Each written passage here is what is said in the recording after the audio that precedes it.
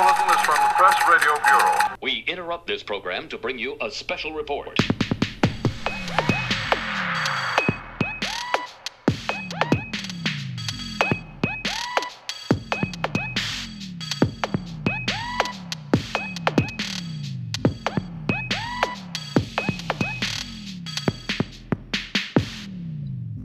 Hello and welcome back to the Frame Lab podcast. Hey, George.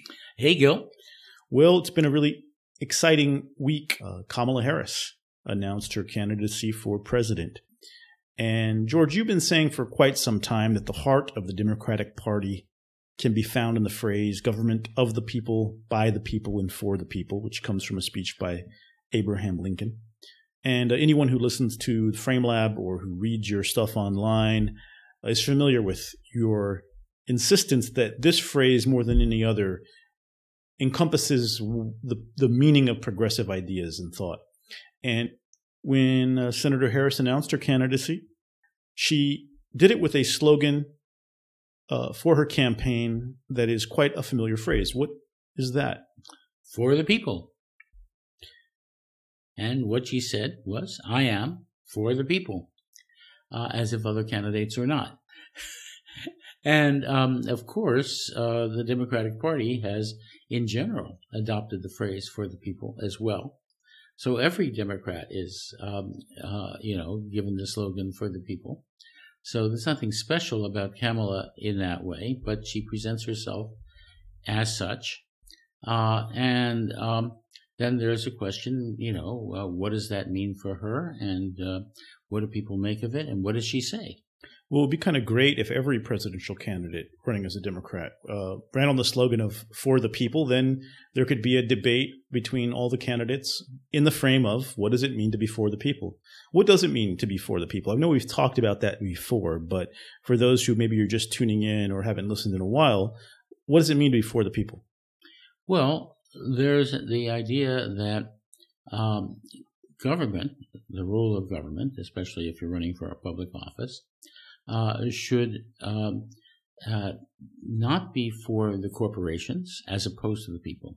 That is, when you say for the people, you're drawing a contrast between people and corporations and people who are ordinary people.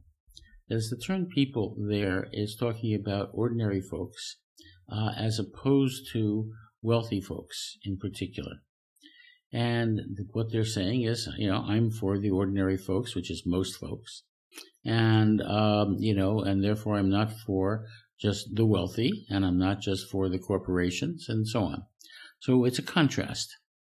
And it's, and instead of getting up there and saying, I'm against corporations, which she's not saying and probably is not, you're implicitly saying you're for the people as opposed to being for corporations.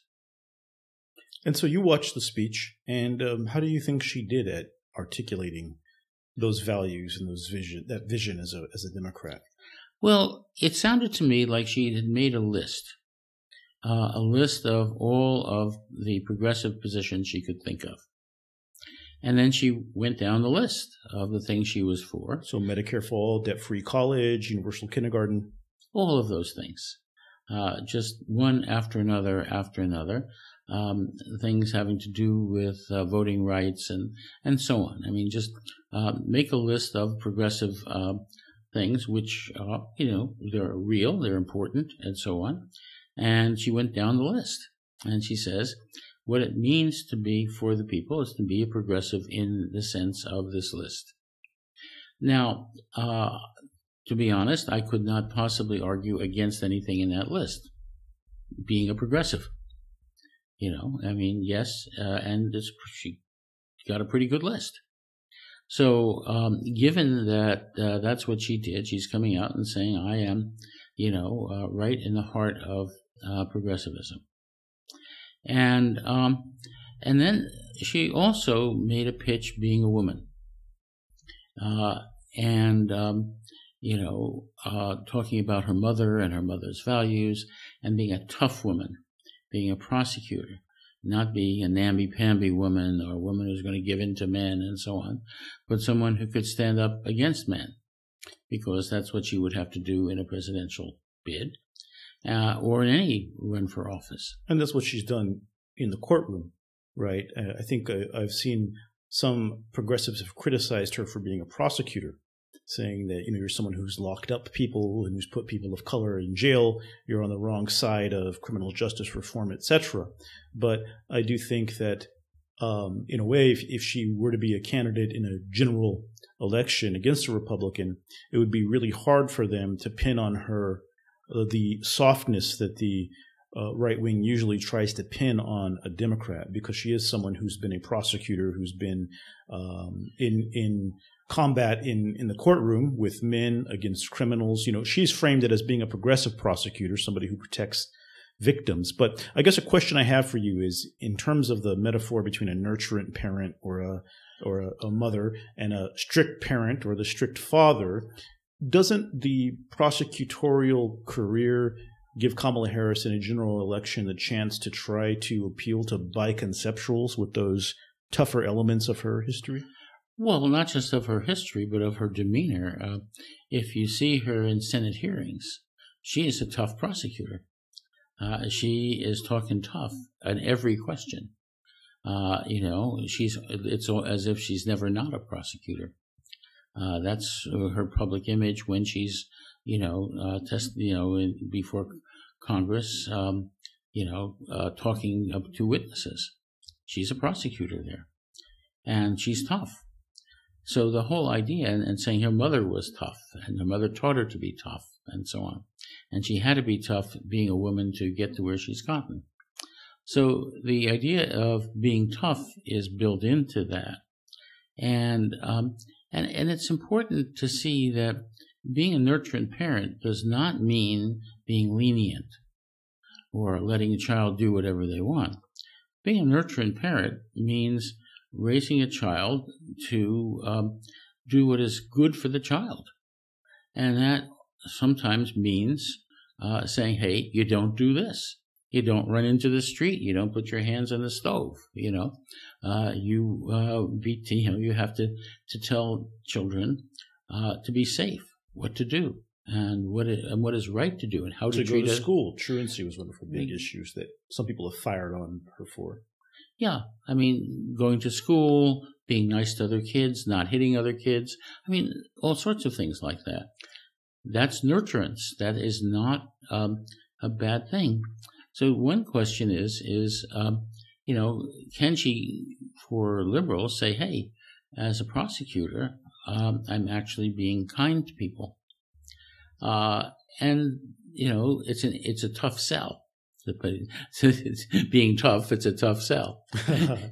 At the same time, Robert Mueller's a prosecutor, mm-hmm. and everybody seems to, Robert Mueller is a prosecutor, and everybody seems to really like that prosecutor because he is potentially going after a president who may be at the heart of a vast criminal conspiracy. Roger Stone mm-hmm. just got a wake-up call from the FBI, from unpaid, furloughed FBI agents this week. So not all prosecutors are bad if you're a progressive. Exactly. Mueller is a progressive hero for going after the bad guys. And he's a Republican. So maybe there's some sensibility there and some chance for Harris to use her prosecutorial background to her advantage. And for full disclosure for all of our listeners, I used to work for Kamala Harris. And during that time, George, you and I actually worked together on one of the first things we ever worked on. I called you for some advice on how to frame the argument in terms of in favor of marriage equality. And we worked on a little thing together. And the result of that was a little segment on MSNBC, I believe, that Think Progress called the most powerful argument in favor of marriage equality you'll see in under 1 minute. So I think that was the first time we worked together, that we so quickly realized that was a more powerful argument than usual. So we do have a little bit of history there with Kamala Harris. Quick question before we switch subjects here. Do you think she can go all the way? No. Why not? Well, there are many reasons why I don't think she can go all the way.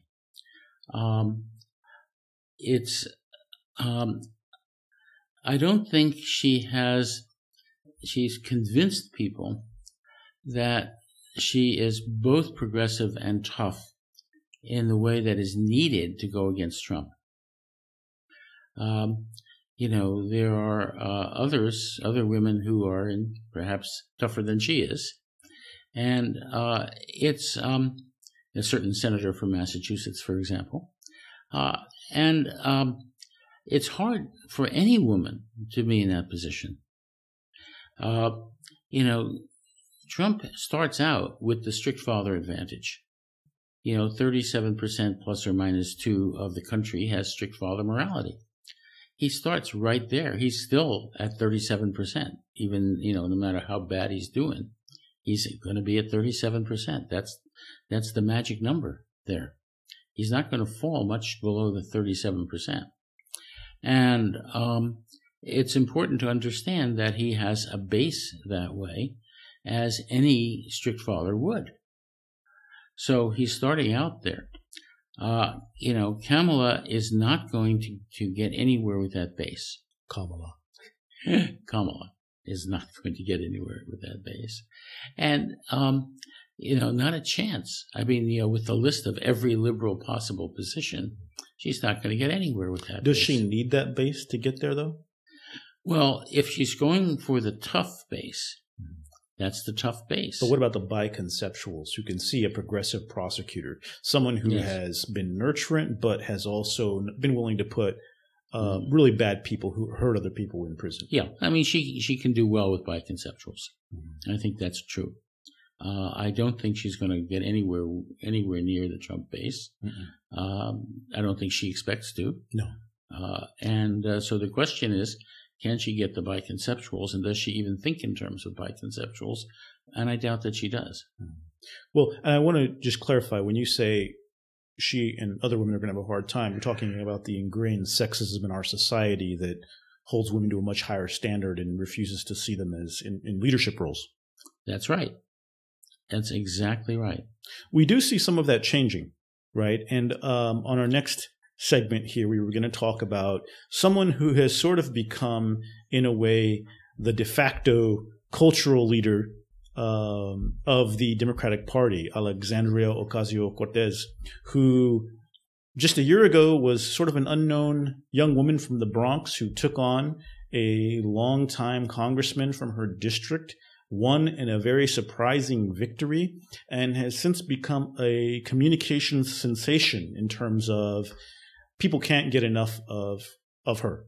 Mm-hmm. Everything she says becomes viral, gets attacked by the right wing. They can't resist going after her on everything she says. And this has made her into maybe the most prominent Democratic voice in America. I mean, Nancy Pelosi is the speaker, and there's no denying her power. But when you look out there every day, what you're most likely going to see is somebody responding to or going after or agreeing with Alexandria Ocasio-Cortez, who is now referred to as AOC because her name is kind of many syllables to say she's got 2 last names. So we've been talking about her behind the scenes here and admiring some of what she's been able to do. And in a way, she's almost sort of an antidote to Trump because they have some similar characteristics in terms of how their opponents react to them and how the media reacts to them. For instance, everything she says gets attacked. This means that millions and millions and millions of people see it. The right wing, the conservatives, Fox News, they cannot help but go after her every time she says something. And this has generally been backfiring on them. So, George, I know you're familiar with some of her stuff. We've been looking at some of her tweets and seeing some of the stuff she's done. What makes AOC so powerful? Well, there are a number of things to be said.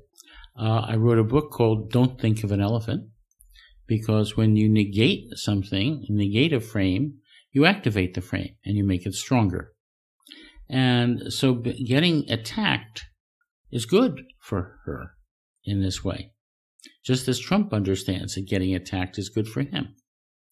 So, this is the don't think of an elephant principle, and it's a very important principle in politics, and she understands that very well. She welcomes attacks for just that reason. A good person to contrast her with is Nancy Pelosi. Nancy Pelosi is probably has the same positions on virtually everything, but what she does is come at it from the point of view of grace with power. As Nancy Pelosi has a certain power and wields it with grace, with carefully,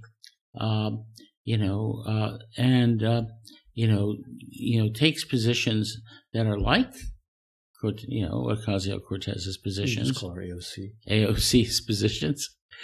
And, but does it in a way that doesn't just immediately get people to attack her, although plenty of people are attacking her. It's not that she's not attacked, but the attacks are different because Nancy does everything with power and grace. And AOC is not trying to do that.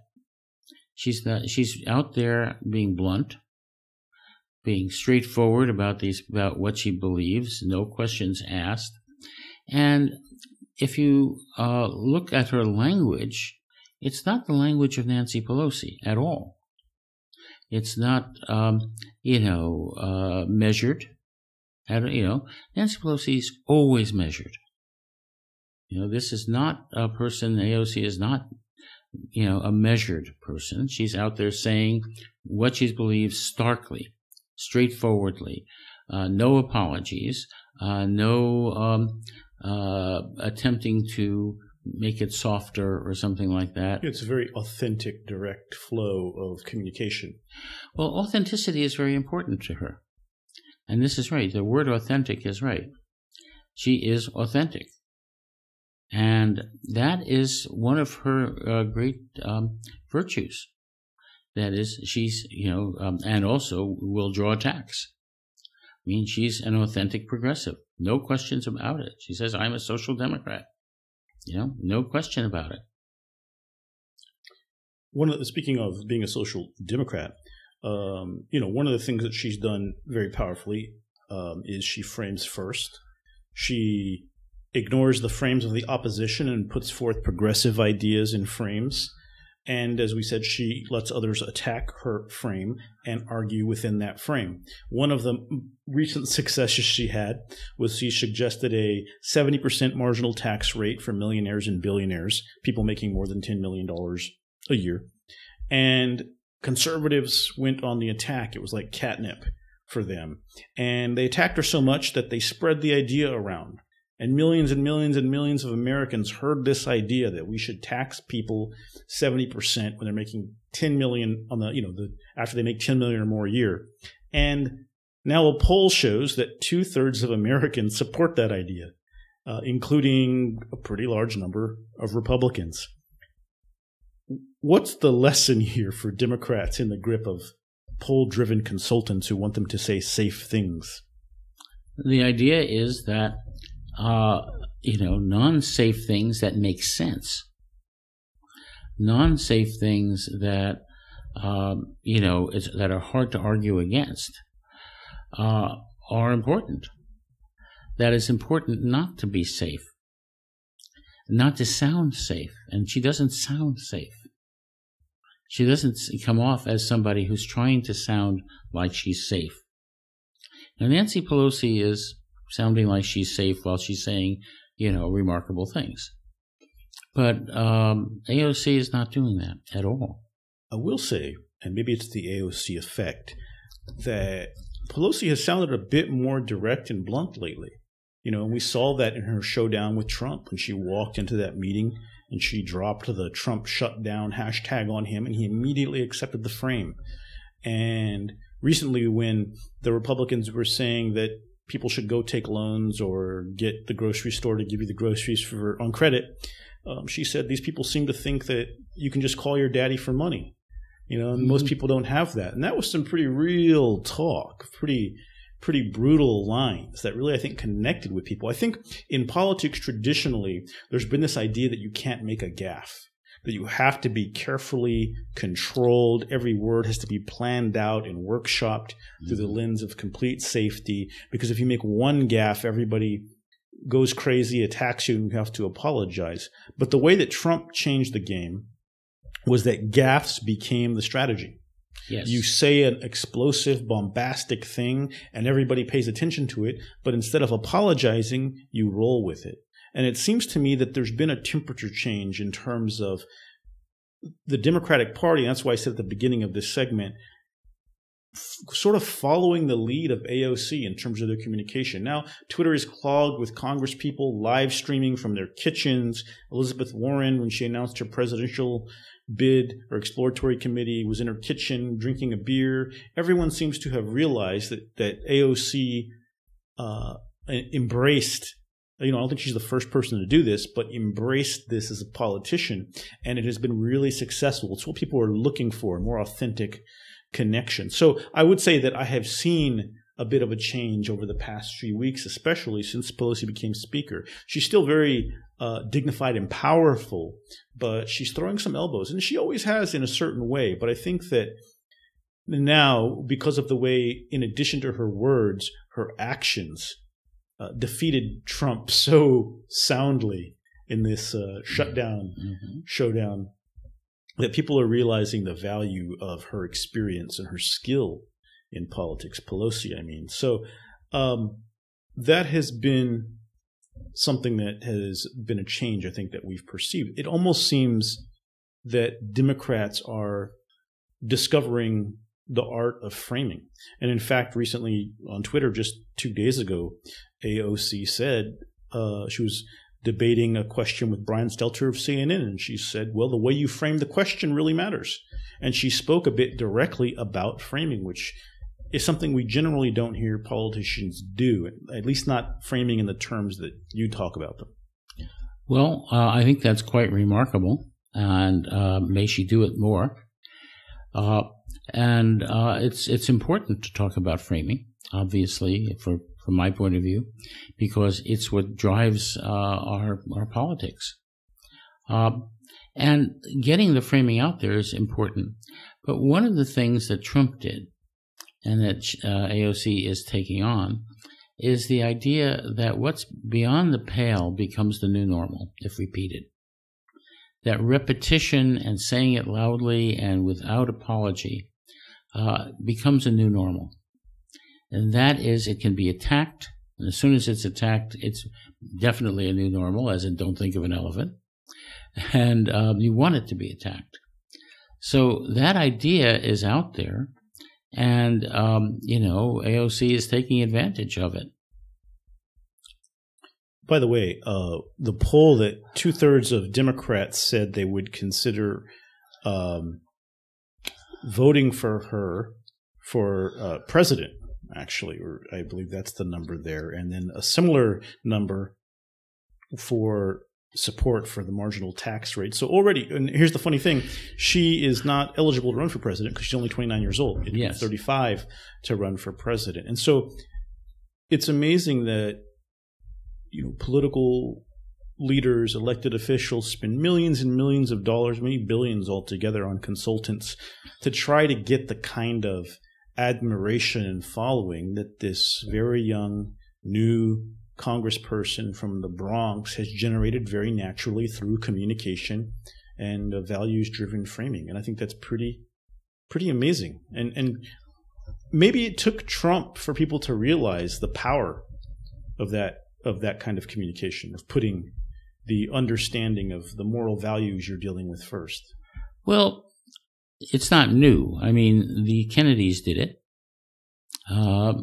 Whether it's Jack Kennedy, Robert Kennedy certainly did it, made it very, very clear that moral values were right up front every time he got up to speak. Teddy Kennedy did it too. I knew Teddy Kennedy very well. And, he was always there. Teddy Kennedy used to call me 9 o'clock from Washington, which was 6 a.m. here, and then made fun of me because I wasn't awake. So let's return quickly to something that happened. It already seems like old news, but the news moves so quickly these days. The wall. You wrote an op-ed in the Sacramento Bee about Trump's wall of hate and the need for Democrats to stop the wall of hate. You said the wall is really a metaphor for hate, for nationalism, and for white supremacy. Tell us why the wall was a metaphor. for hate? Well, first of all, it's not literal. I mean, it's not going to stop most of the things it's supposed to stop. But what it means there as a wall, it means we're against you, we don't like you, and we're going to exclude you.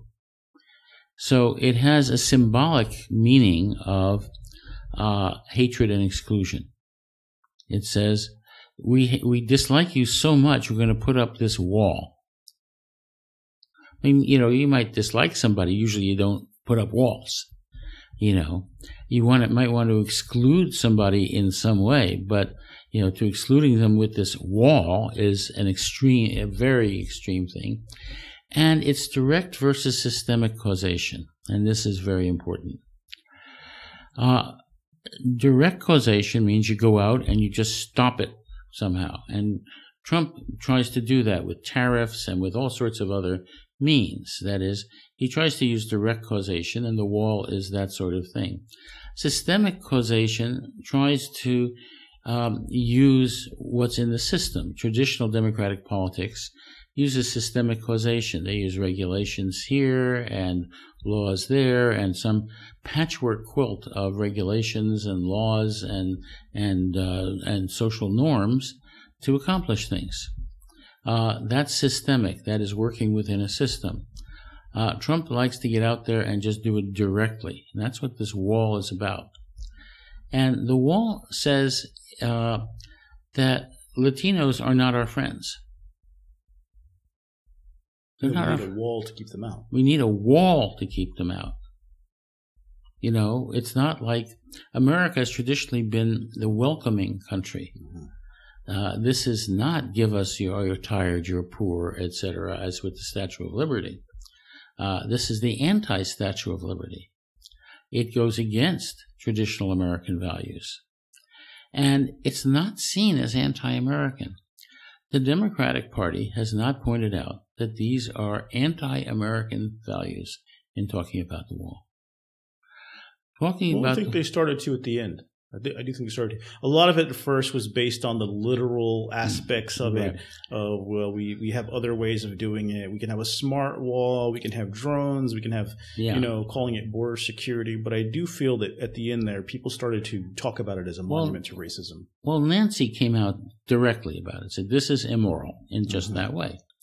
It is a symbolic of racism. It just is. That's its job. Its job is to be symbolic of racism. And when people point out, well, it probably isn't going to work, blah, blah, blah, that's not the point. Mm-hmm. The point is to stay, Americans don't like Latinos. Yeah. Yeah, there was a big, long, viral tweet about crime rates for immigrants being lower than for Americans. And we all know that, but you're arguing within the frame of criminals, right? Yes. And it's not the right way to don't give that argument the heat. Of course, it was a scientist who was doing it, because scientists love to argue within the frame that is given rather than creating a new frame. But the wall was symbolic, but the ass kicking that Donald Trump just got was not. And I think that's going to cost him. Yeah, I think so. And especially asking for $5.7 billion for it. And also pinning his very vanity on the wall, because it's easy to say no to his vanity. Yeah, and one thing that was stunning to me was looking out there and seeing that a lot of Trump supporters seem to suddenly realize the role government plays in their own lives.